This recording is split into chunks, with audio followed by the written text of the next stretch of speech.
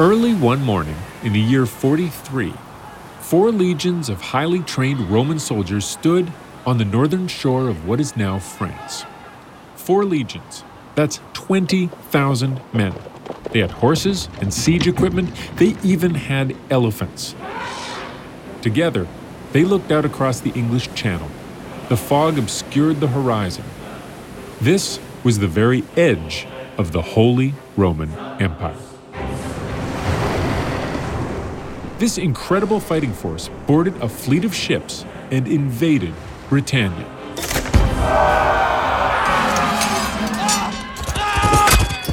After 4 years of overwhelmingly lopsided fighting, the entire southern half of the island was claimed in the name of Emperor Claudius.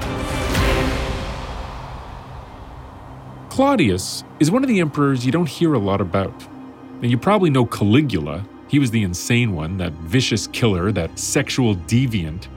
And I know you've heard of Nero. He's the guy that fiddled while Rome burned. Well, Claudius ruled for the 13 years in between those two. Once the fighting was done and the savages were subdued, Claudius's troops started trying to change the culture there, renaming the cities with Latinized names and building temples. And in the city they called Camulodunum, they built the grandest of them all. It was called the Temple of Claudius, and it was the largest in all of Britannia. The Temple of Claudius was a marvel of engineering at the time. The foundation, or podium as it was called, was built by digging trenches and then filling them with mortar and crushed rock. That is a really primitive but really solid form of concrete. There were 28 ornate columns outside made of curved bricks covered in plaster. There were beautiful gardens and a stone perimeter wall for defense. The temple itself, well, it was more imposing than beautiful. The walls stood more than 65 feet high, and they were faced with polished marble brought all the way from North Africa. The entire building had no windows. It took 10 years to build, and it was completed just in time. In the year 60, a tribe of Britons began a revolt against the Romans. Camulodunum was their first target.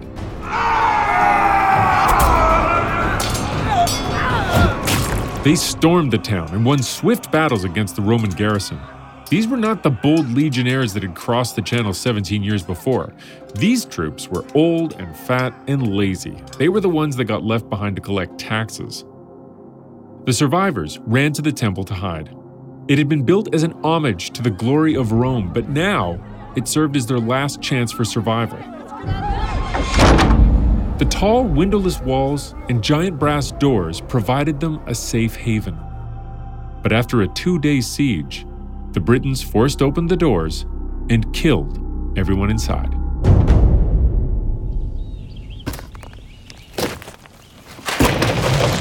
Victorious, the Britons tore down the temple and all the other Roman buildings in town. They toppled the columns. They stripped the marble until all that remained was the foundation, that concrete base. Over the next 1,000 years, the town changed its name from Camulodunum to Colchester, and by 1076, it was time to build a proper castle.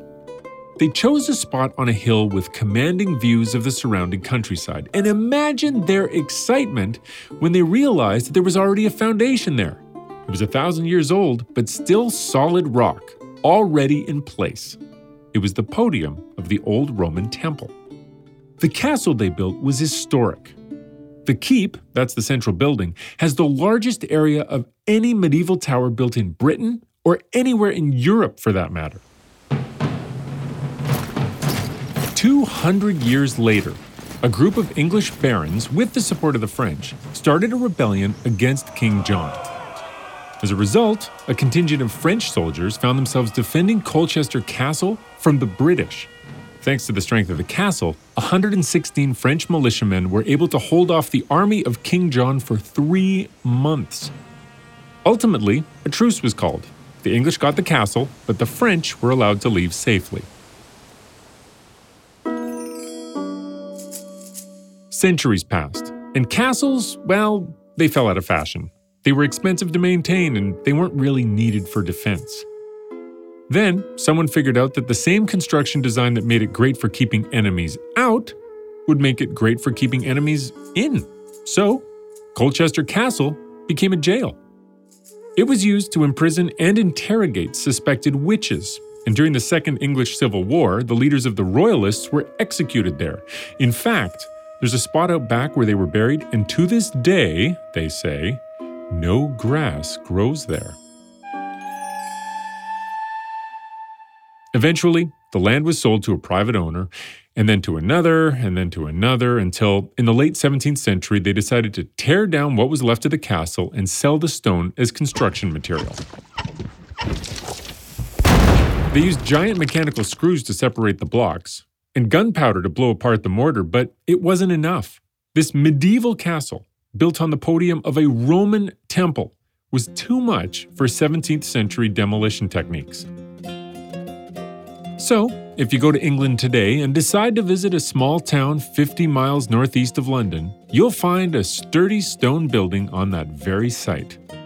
The building that was used to keep Roman soldiers safe from the Britons, French soldiers safe from the English, and townspeople safe from witches and rebels is now a museum, keeping all of us safe from ignorance, perhaps. It's where the good people of Colchester protect and preserve Roman artifacts for visitors from all over the world to enjoy. It's definitely worth a visit, and when you go, you'll see firsthand how each generation used what the previous one had built to make something altogether new. I'm Dan Riskin, and this is Inside the Breakthrough, how science comes to life. This series is about research, that driving desire to learn new things, answer new questions, and make the world a better place. Specifically, in this episode, I'm looking at how research done many years ago laid the foundation for modern scientists. Today's achievements began in the far, far distant past, when the Earth was shrouded in the mists of ignorance and fear. I want to trace a map of the route we've taken from the past to the present. The achievements of men of science pyramids, laying the foundations for new and greater industry, and a prosperity that reached to every town and village and farm. But it wasn't a straight line, or even a pyramid as those 1950s newsreels suggest. It was, well, to use a term that also originated in Britain, a long and winding road. And still the need for further development marches on. This podcast is produced by a research group in Manitoba, Canada. The company is called SciMar, and the man behind it is Dr. Wayne Lott. Later in this episode, we'll hear from Dr. Lott about what research served as the foundation for their work. But first, a campfire story.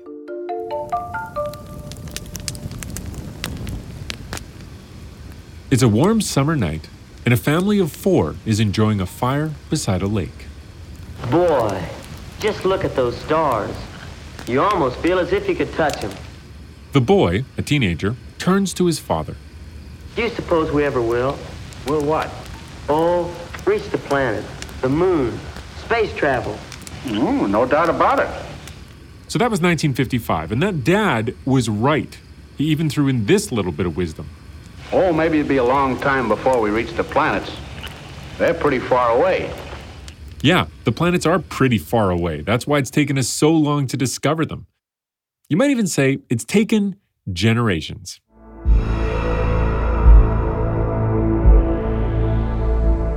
In ancient times, stargazers identified Mercury, Venus, and Mars. Those are the terrestrial planets, the ones that are closest to the Sun and also to Earth. Jupiter and Saturn were also put on the map in prehistoric times. Those planets stood apart from the stars because they moved.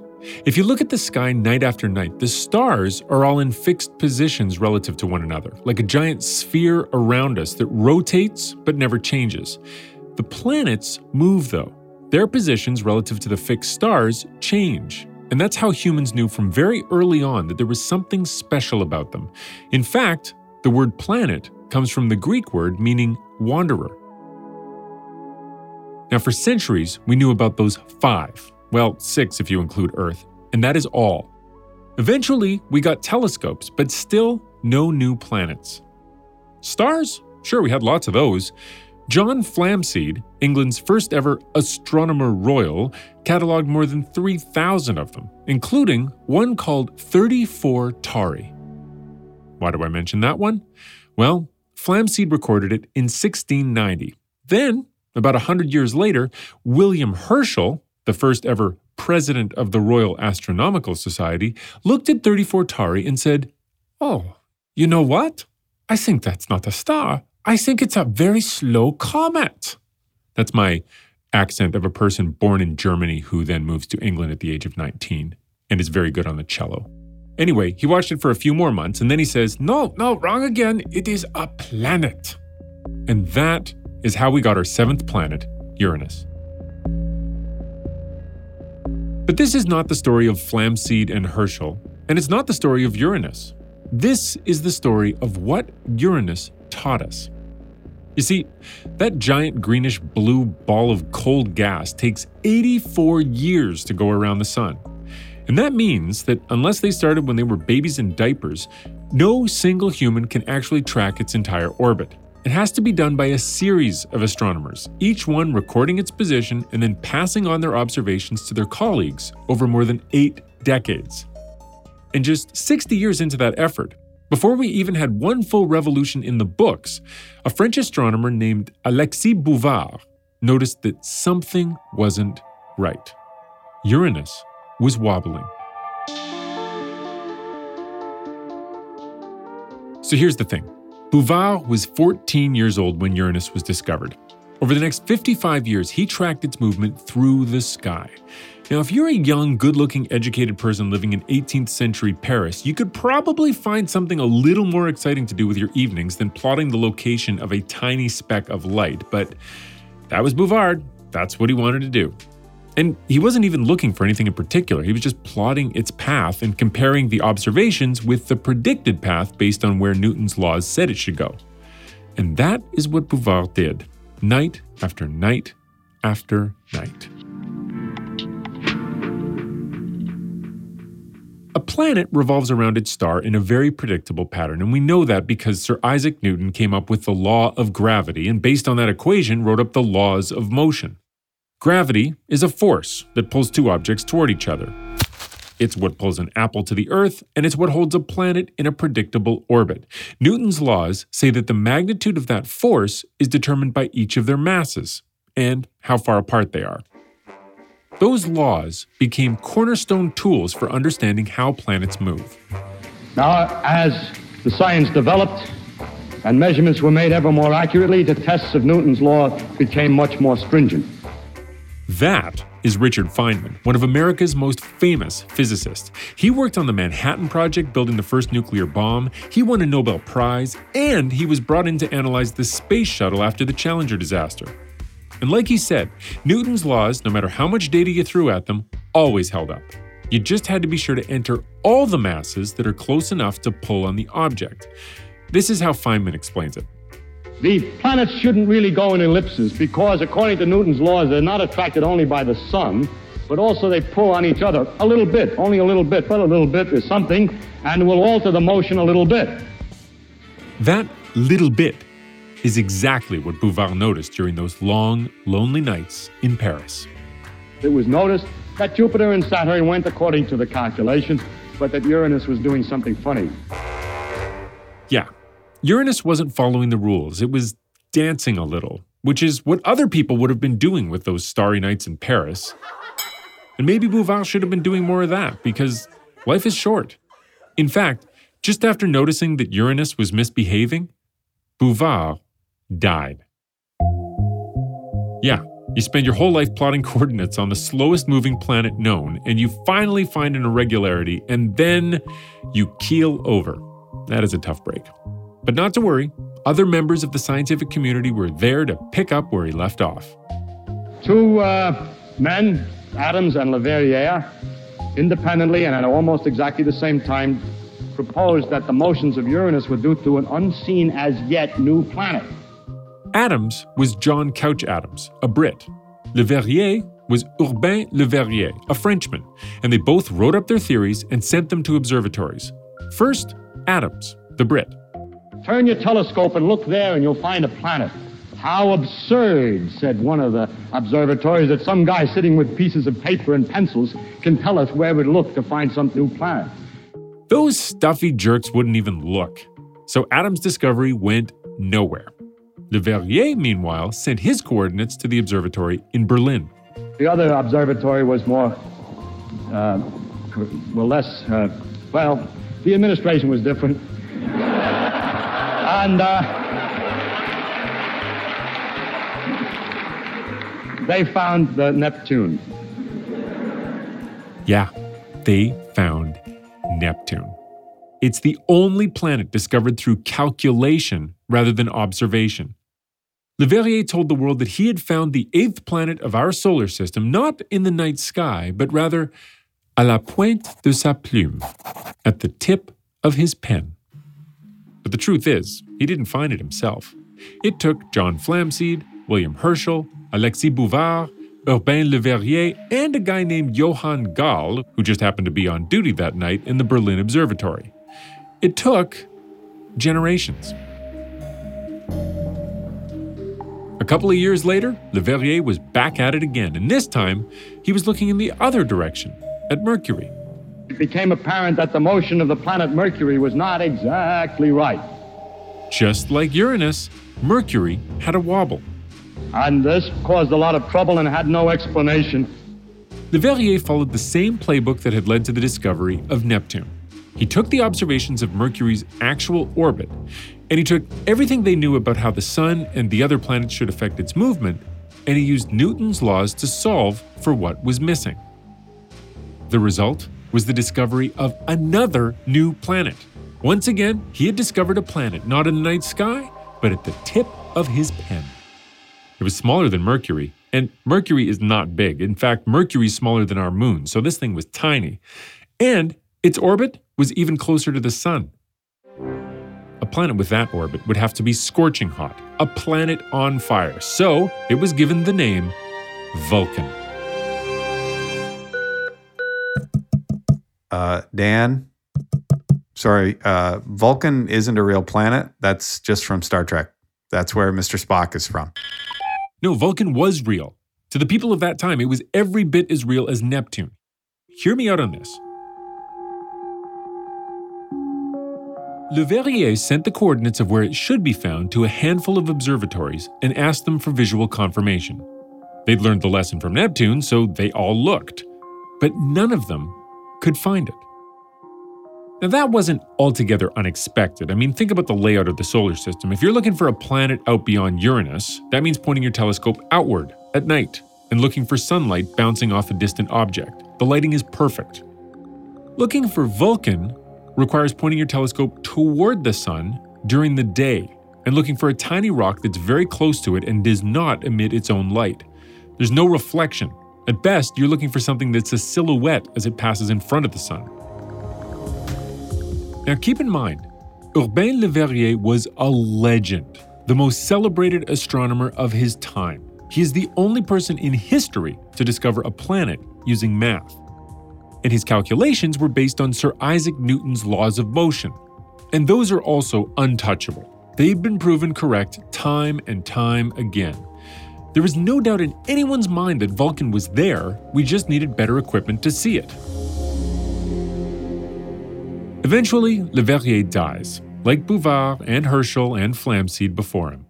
He dies in 1877, and at the time, he is remembered as the man who discovered the most distant planet in our solar system, Neptune, and the innermost planet, Vulcan.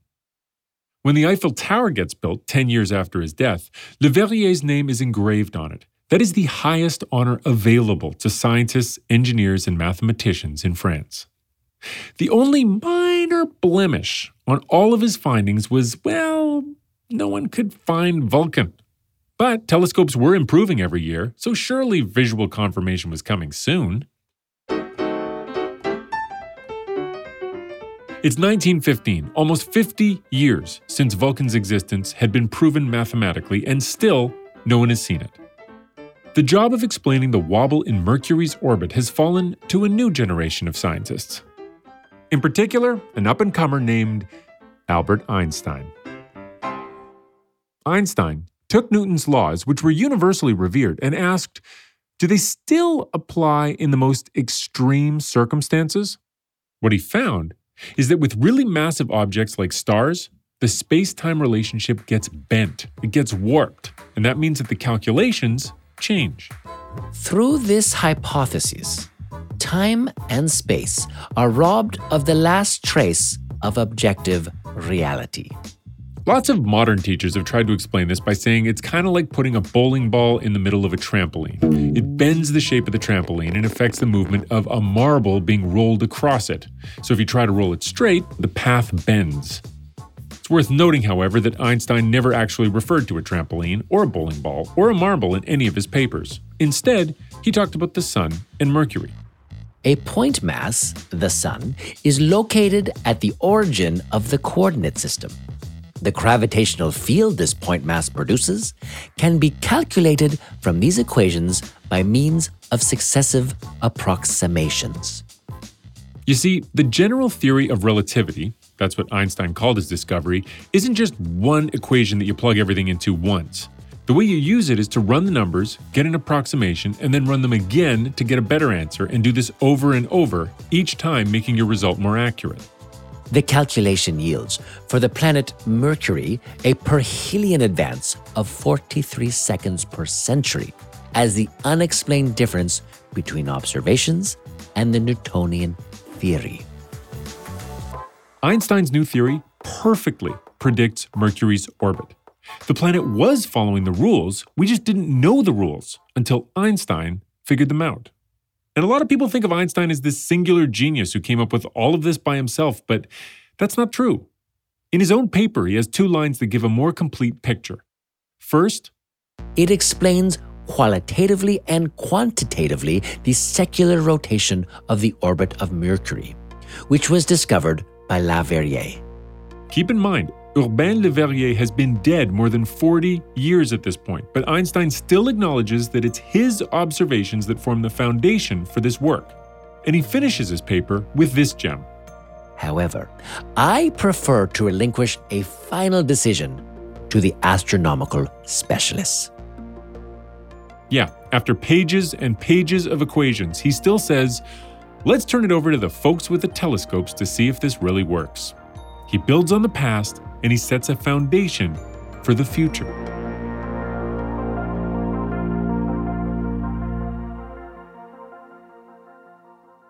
Einstein's papers were a triumph for science, but sadly, they were a death blow for the planet Vulcan. The planet that had been discovered at the tip of Le Verrier's pen ceased to exist thanks to the tip of Einstein's. That is one of my favorite science stories of all time because it's a mix of abstract thinkers and in-the-field researchers. And also, it connects a dozen brilliant people from Newton all the way to Einstein, each one building on the work of those that came before them. This is the part of the show where we pivot from historical stories to a modern one, the story of SciMar. SciMar is a modern medical research company.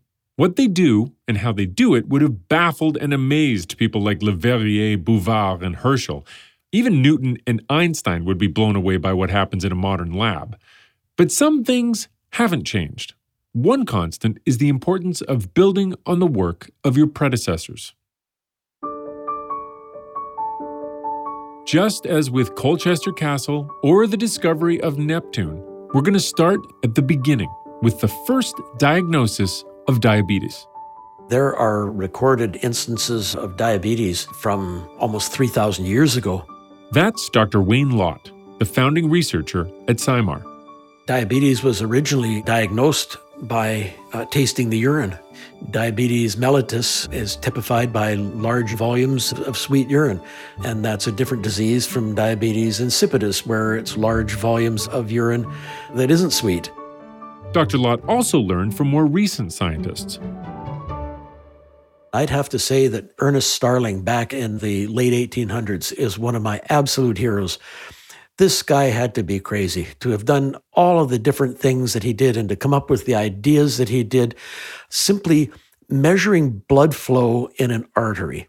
Starling measured the flow of blood by sticking a tiny hair into an artery and measuring how much it bent. Starling did a lot of stuff like that. He actually was the discoverer of the first hormone and was able to show how you had to demonstrate the functions of a hormone being released from one organ and acting on a different organ. So that would be, my scientific hero. It's no surprise that the guy who discovered the first hormone holds a central place in Dr. Lott's work. After all, diabetes research has always focused on a hormone from the pancreas, insulin. And Lott is building on that by utilizing a second hormone, something called HISS, hepatic insulin sensitizing substance. HISS has the potential to change the way we diagnose, treat, and someday even reverse type 2 diabetes. But it has taken 30 years to get to this stage. And well, Dr. Lott is not a spring chicken anymore. He's 74 years old. That is almost a full orbit of the planet Uranus. I don't really like the idea of slowing down. When I go out, I want to be going so fast I skin both knees on the way out. If I don't make it for supper, well, first off, our team is already able to carry this forward. There's no question about that. But the idea of not finishing anything, nothing is ever finished. Nothing is ever finished. That's a good motto for any great scientist. Science isn't a straight line. It moves forward in fits and spurts, but it does keep moving. There may be long periods of time where everyone involved says, yeah, we've got this nailed down. We know all there is to know about this. But then, all of a sudden, things pick up and move again. I mean, for 50 years, everyone agreed there was a planet Vulcan. And it's those periods of time, the stagnant parts, that Lott finds problematic. I've always been concerned about plateaus. I like the acceleration of a learning curve. And as long as the effort that I'm putting in leads to an acceleration in the accumulation of knowledge or experience or whatever, then I'm willing to just put in as much energy as I possibly can. But in science, the effort you put in isn't always matched by the output. When I hit a plateau and I'm still putting in the same amount of energy and I'm not moving the needle forward, that's when I have typically bailed out and move over to something else. What he's talking about is not beating your head against a wall. Instead, recognizing that sometimes a problem requires a new approach, a new technology, or even just a fresh set of eyes. Even if that takes the wisdom of a future generation.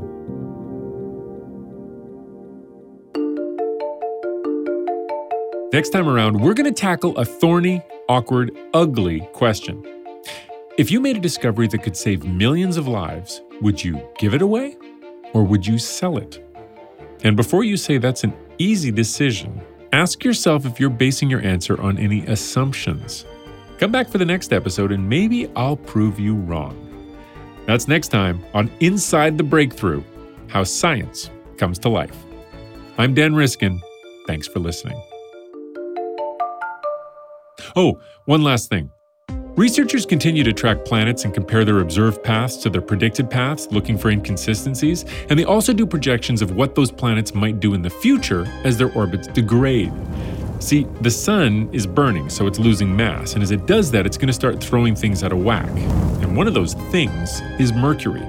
Some researchers at the Paris Observatory, that's the same place where Alexis Bouvard spent all those nights alone, ran 2,500 computer simulations to figure out what might happen with Mercury. And in 25 of those, 1% of those, all hell breaks loose. The scariest scenario sees Mercury getting thrown outward because it gets attracted by Jupiter, and that messes up the orbit of Mars, which then has a near miss with the Earth, and then that sends our little blue marble careening inward for a head-on collision with Venus.